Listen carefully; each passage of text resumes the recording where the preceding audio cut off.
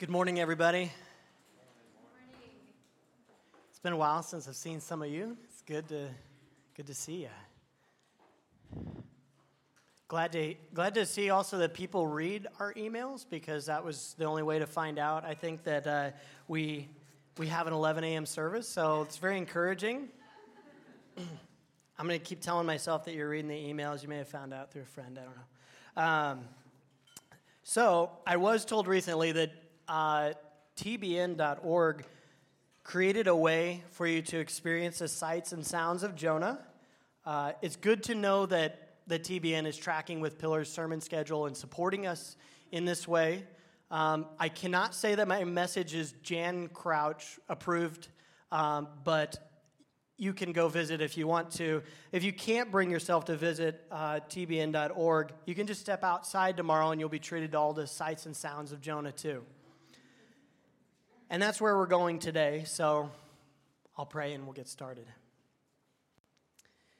Father, we pray that you would help us.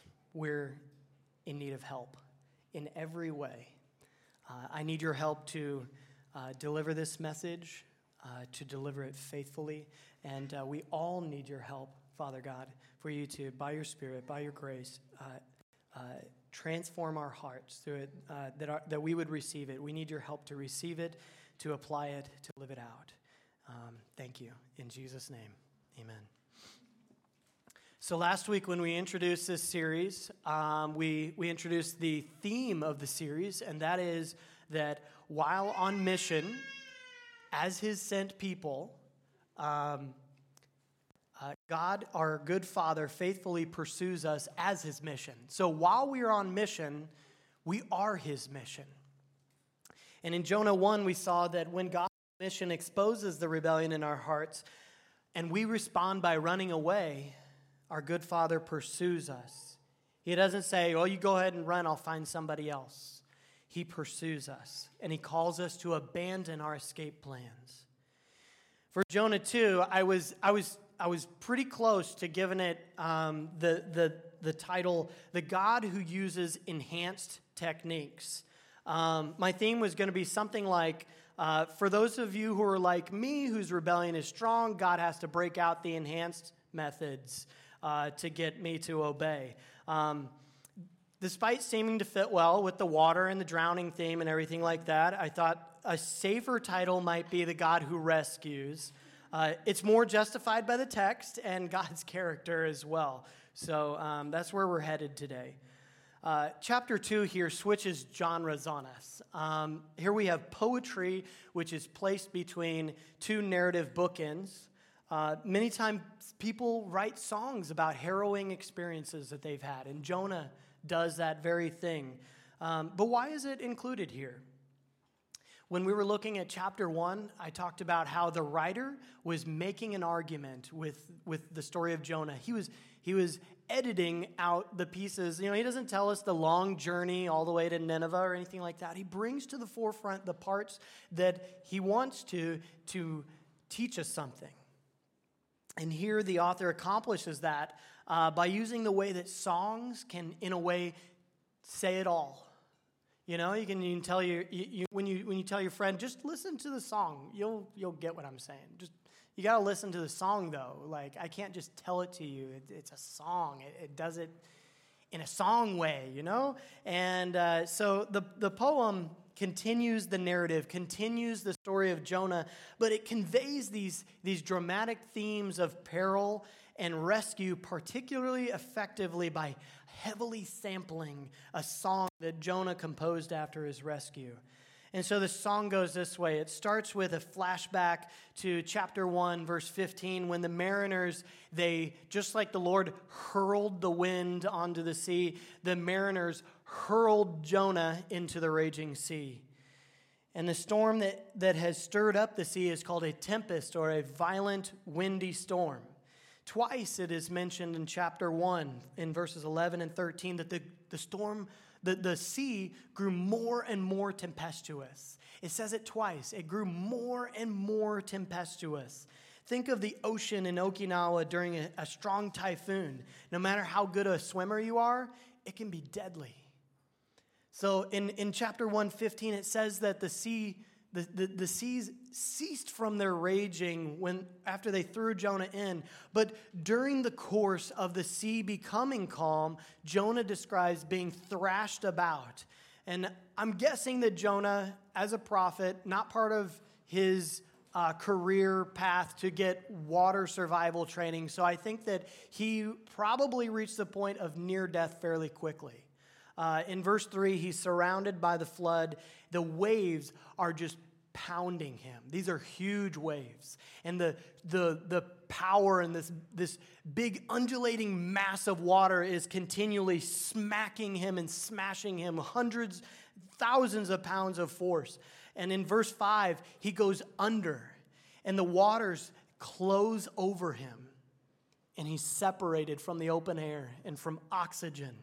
He's pushed down into the deep, and he descends. He sinks to the very root of the mountains, he says in verse 6, coming to the bottom of the sea, where the weeds growing on the seafloor get wrapped around his head. And Jonah begins to experience drowning. He's losing consciousness. He feels the sensation of dying. And at one point, he seems to think that he has died. In verse 6, he says, I went down to the land whose bars closed upon me forever. He's talking about the finality of death. He's like, I'm a goner. That's the end of my story. That's how it ends. I'm dead. Forever. Those bars are closed in over me. Both of those expressions about going down to the base of the mountains and about the bars of the underworld, they both have background in Jonah's time and culture as relating to death. And Jonah is experiencing, to a certain extent, God's judgment of his rebellion. It surrounds him. In the first part of verse 4, Jonah indicates he believed that God had rejected him, that at one point he felt like he was cut off, like he's indicating spiritual death as well as physical death, that God has driven him away from his presence, and that his eye is no longer upon Jonah. I'm out of his sight. He doesn't even look at me anymore. The dreadful sense of God's wrath fills his mind in the cold darkness of the deep. Now, rebellion frequently takes us to places where we don't want to go, right? Running from God is not just dangerous. Dangerous is a pretty strong word, but it's not enough to describe what is happening or what is to come to those who ultimately run from God.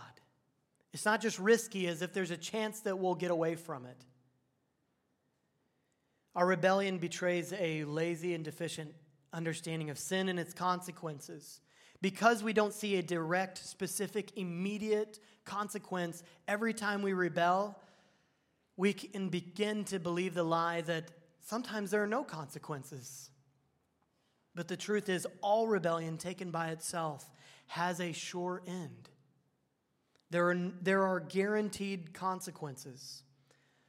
James 1:15 says that sin, when it is fully grown and brings forth death, it brings forth death. Death follows sin. It follows it every time. I try to teach this to my preschooler, Mahari. I give her consequences for her rebellious actions. And I do my best to, along with that, to talk to her about her rebellion, what's going on in her heart. And we talk about how Adam and Eve disobeyed and why we're here and why she's experiencing this rebellious tendency and everything. And she's also faithful at 3 years old to remind me of that whenever I rebel. And she's like, Daddy, Adam and Eve sinned, and that's why you did that. And I'm like, this shouldn't be happening already. I felt like I had more time. She's really smart. So I'm trying to give her a good understanding of sin and its consequences. That way she won't continue in sin. And she won't let it grow and flourish and eventually envelop her life in the death consequences of sin.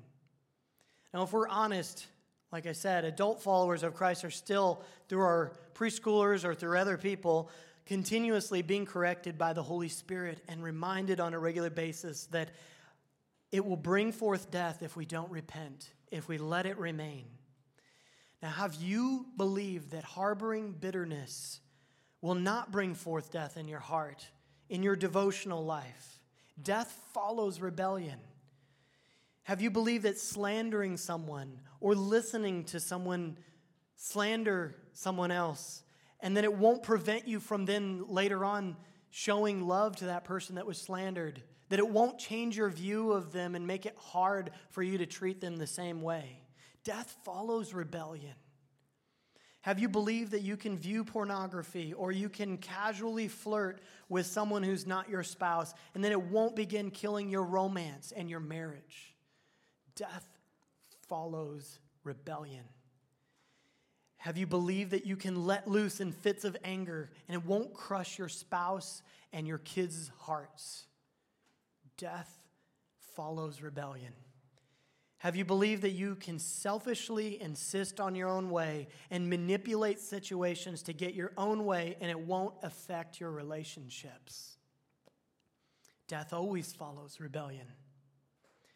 All right, so we've hit rock bottom. Jonah's not the only one who hits rock bottom. We do. Our rebellion gets confronted by God. He lets us experience and see some of the judgment to our sin.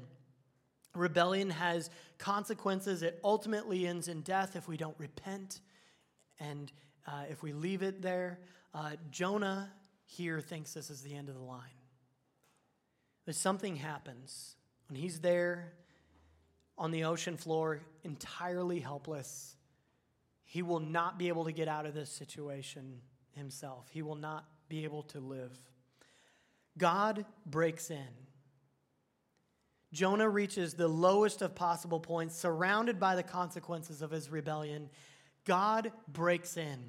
Verse 7, when my life was fainting away, I remembered the Lord. It's so good, I want to read it twice.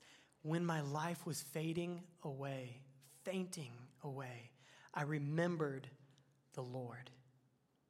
With everything else stripped away and brought to the end of himself, Jonah remembers the only hope he has, and it's the very one from whose presence he's been fleeing.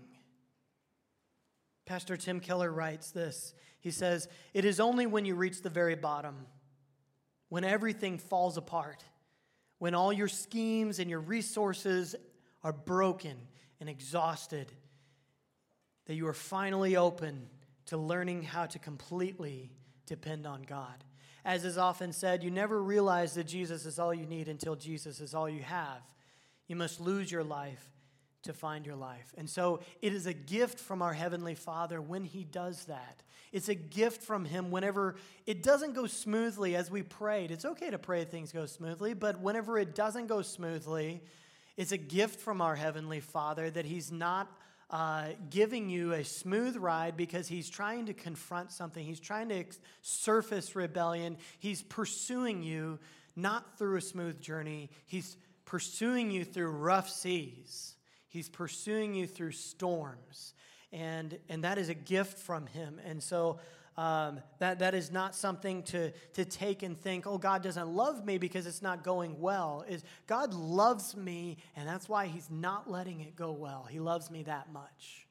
It's a better parent that doesn't let things go completely well in order that rebellion would be surfaced, exposed, confronted. That's a better parent. It's a better father than the one who just gives us exactly what we want and gives us the smooth ride. Because if we ride the smooth ride, we may never wake to our rebellion, and we may continue in it and ultimately get judged for it. He's leading us to repentance. So after verse 4, after saying in verse 4 that he was driven away from God, Jonah says, after he thinks that God's rejected him, hope in God's mercy rises up in Jonah, and he says, I shall again look upon your holy temple. Jonah's fading in and out of consciousness. He's in the last moments of losing it all. He's in the last moments of letting go his grip on life. And in that moment, God gives him life-filled hope in himself. I shall again look on your holy temple. This did not arise in a person who was left to his own devices. This did not come and originate out of Jonah's heart. This came into Jonah's heart as an inbreaking of God and giving Jonah hope, saying, hope in me, I will rescue you. You will look on my temple again. After saying in verse 6 that he was a goner, that the underworld had shut its bars on him forever, he recounts, yet you brought my life up from the pit, O Lord my God. I was buried under millions of pounds of water. I was buried. And you brought my life up from the pit. I was like basically in the grave. I was in Sheol. And you brought it out by your power. Jonah had experienced God's judgment, but not finally. He was surrounded by it. God brings him through it. In the Old Testament, God's people saw his waters of judgment. Think of Noah and his family on the ark, surrounded by waters that had judged the whole world, and God was bringing them through it, and he was rescuing them amidst the waters of judgment. Think of the people of Israel walking through the parted waters of the Red Sea that God then used to judge Egypt. And they looked on it, and they were not perfect. They were not deserving in themselves of this rescue. This water really was what they deserved for their rebellion, for their sin. And they looked on it, but they didn't experience it. They didn't experience it finally. It didn't come in and sweep them away and bring final judgment on them. God brought them through it. God let them see it and hear it. The judgment is real to them, but so is his deliverance. The psalmist says in chapter 91, verse 8, of the one who trusts God, you will only look with your eyes and see the recompense of the wicked. From time to time, God's people, we who believe in him, trust him, we will see the judgment that our sins deserve. We will see it. We will look at it. God will allow us a visual. And then we will see that we are delivered from that judgment by faith in him who saves. Now, the Father accomplishes a rescue of Jonah physically, and in doing so, he continues to pursue Jonah's heart. Jonah at one point looked as if he was going through a burial at sea, but when God brought him back up, it ended up being more of a baptism. The Father mercifully didn't let Jonah die, but there was some old Jonah stuff that needed to die and be buried. This is the rhythm of the gospel. By God's grace, we put our rebellion to death in repentance, and we rise again in faith that he is mercifully rescuing us, that he is merciful, that he is good. What do you need to put to death by faith today? I'll ask you that. I personally need to put to death some bitterness that I tend to harbor from past offenses. I need to put to death my practice of comparing myself to others in terms of performance and accomplishment. That practice needs to die. It needs to die and be buried. I need to put it away forever. What do you need to put to death today by God's grace? Now, that's not the end of the story. After this dramatic rescue and the rejoicing, Jonah's singing, and we have this high note, this peak. The book's only halfway over. The story continues. And when you get to chapter 4, it continues. The story, we're not going to talk about it totally until we get there, but the story kind of ends ... because it's continuing. The Father continues to pursue Jonah, just like he continues to pursue you. If you've still got a pulse, God is pursuing you, and he won't stop until this life is over. You know, so he's pursuing you no matter what you've gone through. Maybe you've experienced a great rescue at one point, and then you've gone back into the old ways. You've gone back into the same things that God was pursuing you about. And maybe you're thinking, well, I guess I've tried Jesus And it worked for a little while, and I guess that's all that Jesus has to offer, and it wasn't enough for me. It wasn't enough to rescue me. He's still pursuing you. You're still here. He's pursuing you. You may not feel it. You may not see it in the way that you have, in the same way you have in the past. He's pursuing you maybe through more subtle means. Maybe you've not awakened to how he's speaking to you, because he is. He's speaking to you and pursuing your heart. As we saw in chapter 1, the gospel mission exposed rebellion in Jonah's heart. In chapter 2, we see gospel mercy exposing rebellion in Jonah's heart. Now, before I say anything about Jonah's prayer, there are indeed good, genuine aspects to Jonah's prayer. It's very good in one way. But as with all prayer that issues from human hearts, there is rebellion intermingled. A closer look at Jonah's prayer starts to show some significant deficiencies. Commentator Daniel Timmer writes this. He says, "The theology of the prayer is orthodox when considered abstractly, but in the context of the book, it comes into a different light." If we took Jonah's prayer and we put it up on the wall without the rest of the story, it's such a good prayer. It puts its hope in God. It says a bunch of true things, but that's not where the prayer happened. It didn't happen on a wall. It didn't happen on a meme. It didn't happen disconnected from a man who is running from God and rebelling from him. That's the context in which it occurred. And so that's how we have to read it. It applies universally, very universally, as many of the Psalms do, with only a couple exceptions. Psalms were written to apply very universally. So it does apply. But when we're talking about Jonah, there's some things that we need to pull out that will really help us see how we pray deficiently in response to our situations. Jonah was a trained, disciplined student of God's word, and it comes out in that prayer. He knew the doctrines inside and out. He had, to an extent, good theology, but we can see that he didn't use theology in the way that it's supposed to be used. Theology is so good. Rich, vibrant, robust, deep theology is so good unless you use it to serve yourself and not to apply to yourself. We can see that Jonah neglected to apply the word to his own heart in a consistent way, and we can see that in glaring gaps. We can see it in what Jonah does not say. In chapter 1, Jonah's rebellion took on an obvious form of physically running away, but here it is more subtle. First, trying to find repentance in Jonah's prayer is like trying to find a Chicago politician who doesn't fit in with the mafia, okay? That's how hard it is. It's extremely hard, possibly fruitless endeavor.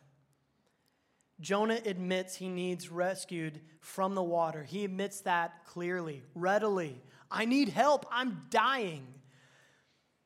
But not from his own rebellious heart. He doesn't admit here, I need rescue from my own rebellious heart. Jonah does not mention his own role in the events that brought him here. But in contrast, he clearly states God's agency in him being in this crisis. He associates God very closely to these threats to his life by adding these possessive pronouns. Your billows, your waves crashed over me. Your billows, your waves, God. You're the one who tossed this storm at me, and it was going to kill me. But then you rescued me. It's incomplete. Of course the waves and the billows are crashing over Jonah. You just want to say, Jonah, of course. You're receiving justice. You're a person of justice. You can't stand the thought of mercy being shown to a foreign people. You want justice to be done to the Ninevites. Jonah unfairly revels in the mercy shown to himself, but demands justice for others. Jonah flatters himself in comparison with idol worshipers. It's as if that's relevant right now to what's going on. just brings up idol worshipers, other people's idolatry, other people's vain hopes. This is something we can do if we're not careful. We can try to escape real repentance by shifting to the topic of other people who are more messed up than us.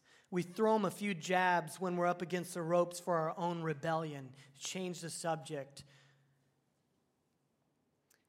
Lastly, while Jonah promises that he will sacrifice to Yahweh with a thankful voice and pay his vows, God kind of in the story completes this irony that had been building in chapter 1 between what the mariners were doing and what Jonah was doing, which was like totally out of sync with his words, and they were actually acting out the reference to Yahweh. You see in chapter 1, verse 16, the things that Jonah says that he will do, those very same two actions, the mariners actually do.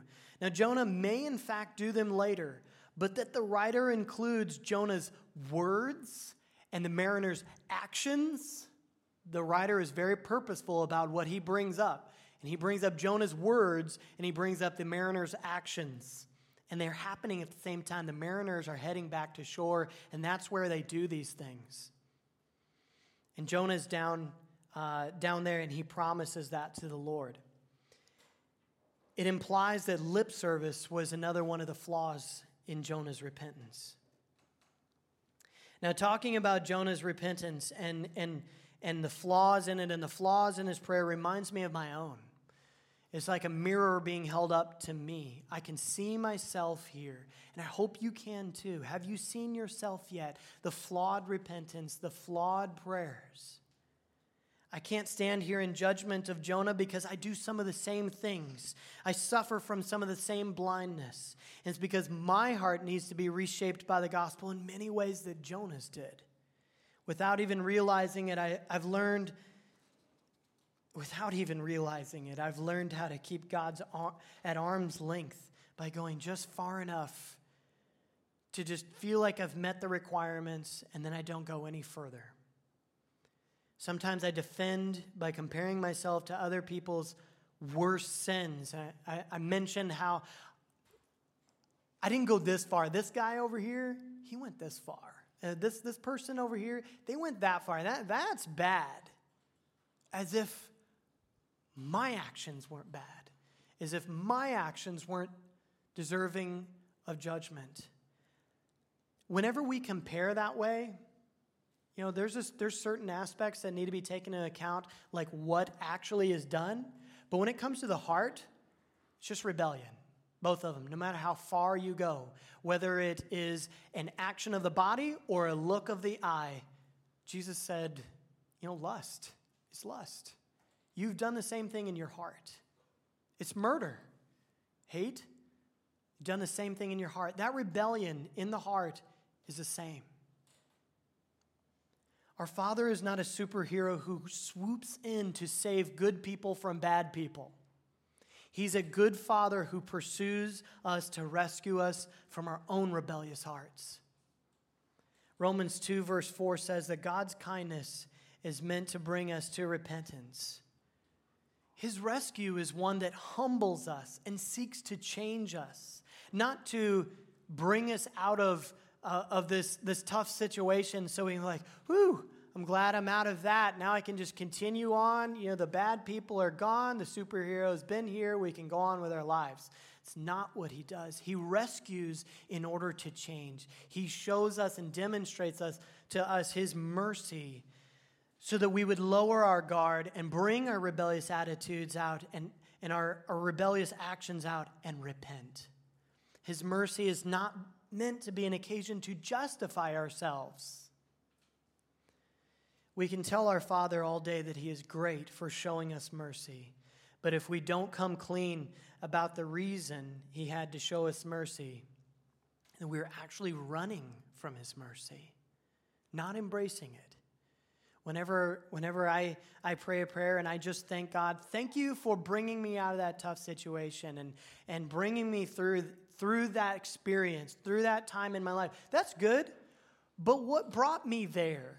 What rebellion was in my heart? What idols were I clinging to that brought me to that place. If I don't mention that, I make it a prayer about, thanks God, I know that you think I'm a good person and that's why you rescued me, and it's not because I needed grace or rebellious or anything like that. That guy over there, that's, he needs rescued from his heart, but not me. That's what we're saying when we pray that prayer and we don't confess our rebellion. When we neglect to confess what we have done, what we have clung to, the hopes that we have clung to that are not in him, the hope of idols, the things that we have done, if we don't confess that, we're running from mercy. We're recasting the story not as God is telling it, not as the scriptures are telling it. We're recasting it and telling it in our own way. Well, there was this good guy and he got into a bad situation and God rescued him because God's good. Where's the mercy? Mercy implies, grace implies that you needed it, that you needed mercy, not just niceness, not just kindness from the Father, not just some help. You need help with your heart. You needed mercy. I need mercy. We need it every day. Pray prayers every day that admit your need for mercy. Now, the good news is, and I've got several pieces of good news here. You've already been hearing some good news, but I'm going to really pour it on here because this chapter is full of good news. The good news is that our Father responds to flawed prayer. First of all, he responds. He responds to it. He doesn't say, son, that wasn't good enough. He doesn't say, daughter, just not feeling it. I'm getting this thing from you that I just don't want to have anything to do with that. And walk away. I don't want to listen to you talk about yourself, or I don't want to listen to your story. I don't want to listen to this and that, because if God were to not listen to flawed prayers, he would never hear a single prayer that ever came from a human heart. He would never hear a single one. They're all flawed. But he listens and he responds. And more good news, he responds with undeserved mercy. Because our prayers, no matter how good they are, they don't deserve mercy. He graciously gives us better than our prayers deserve. With that being said, his aim is not to get us to pray better prayers, but truer prayers. You don't need to become a professional prayer. You just need to confess and be real and really admit and freely admit your need for him, your desperate need for him. It doesn't have to come out eloquently. God is not impressed. God is not somebody you need to electrify with your prayer. That doesn't make him listen to it more or respond more, because this is not about you earning it. This is not about you making yourself ready to receive mercy, like deserving of it. That runs from mercy. But when we come to God and we say, look, God, there's nothing I can do right now to deserve your mercy. Let's just get that out of the way right off the bat. Nothing I could do. No way I could pray in a way, no matter how flowery this thing sounds or how long or how many scriptures that I put into it. That doesn't make me worthy of your mercy. But you're merciful and I need it. I need your mercy. There is no prayer that is good enough to save, because prayer is admitting that we can't do anything to save ourselves. What truer prayer do you need to pray this morning?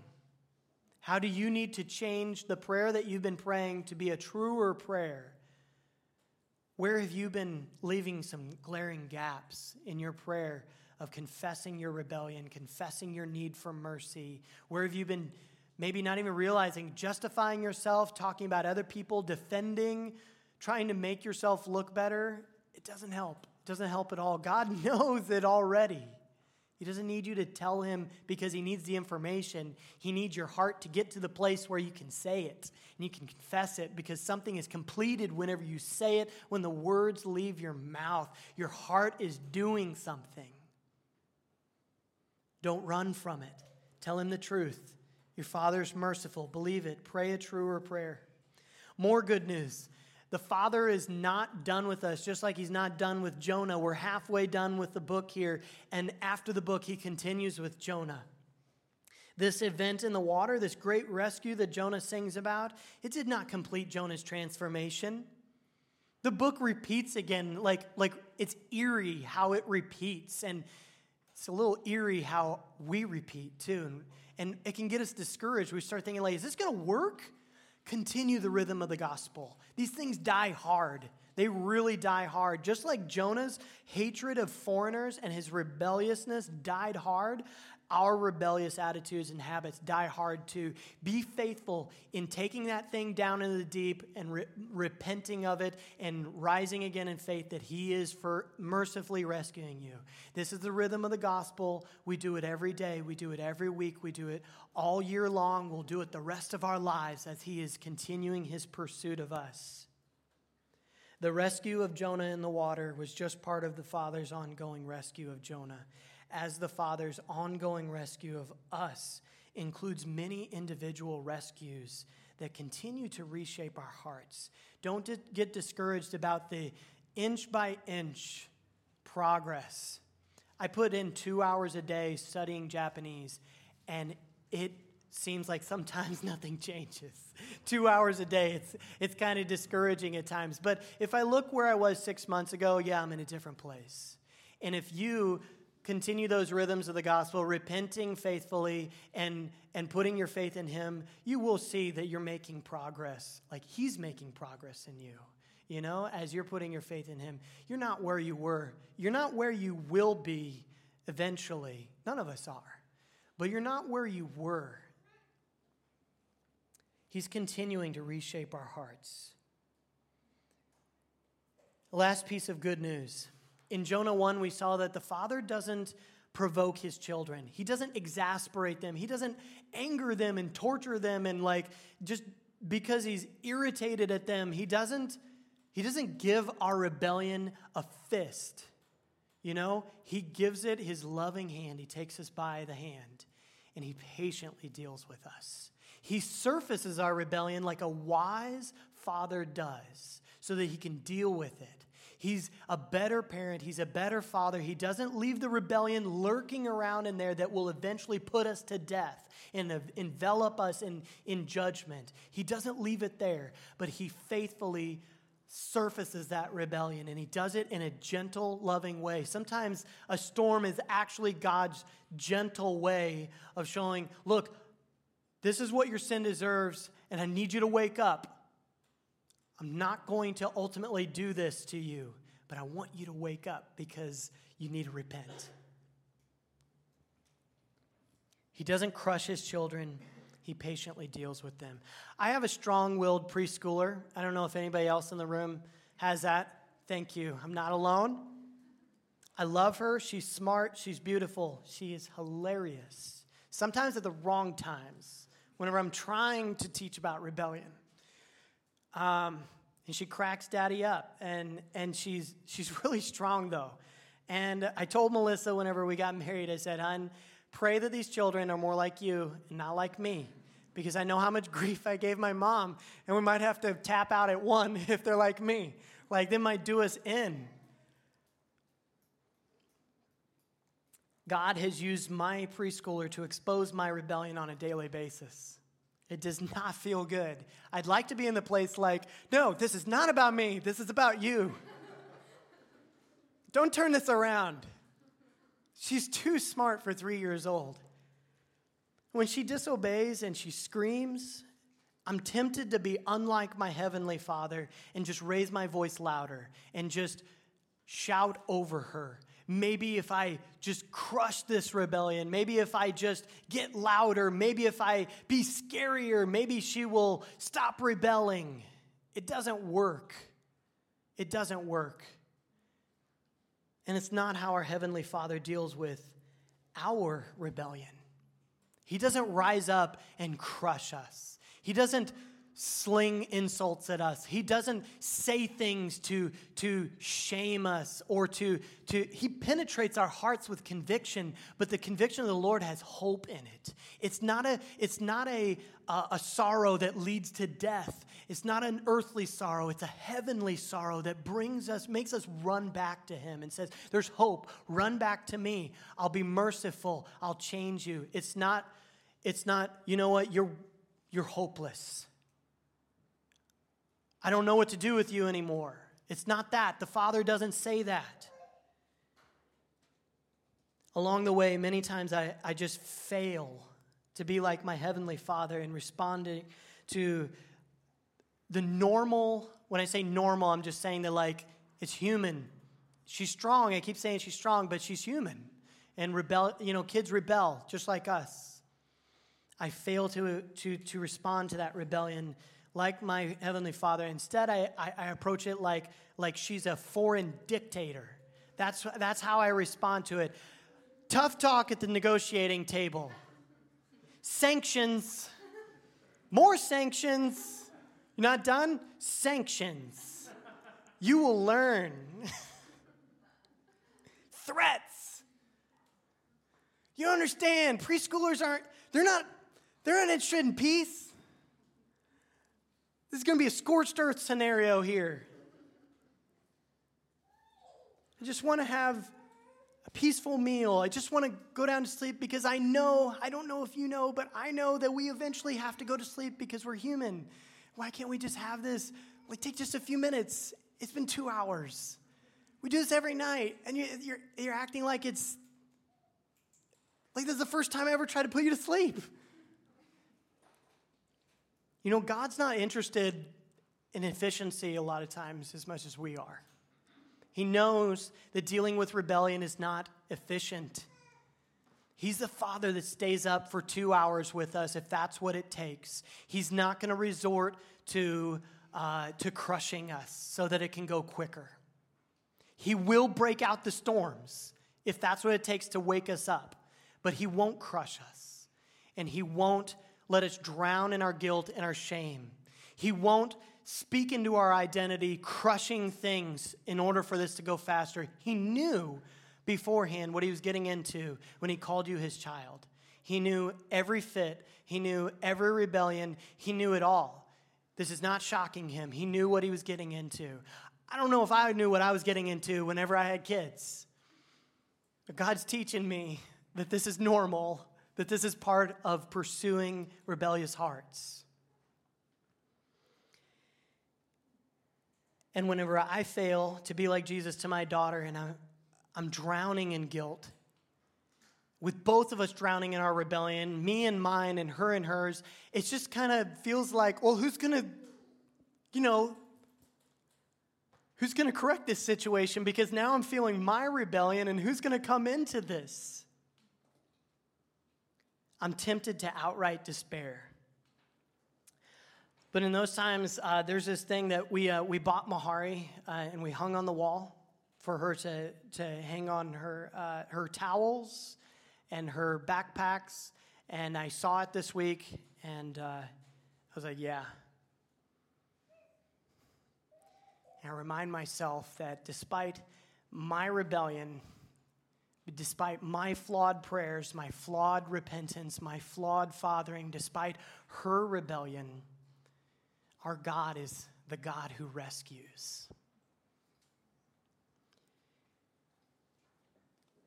And John Booth's going to come up here, and he's going to lead us in a prayer of response to the message that we've heard. And then we're going to move into communion.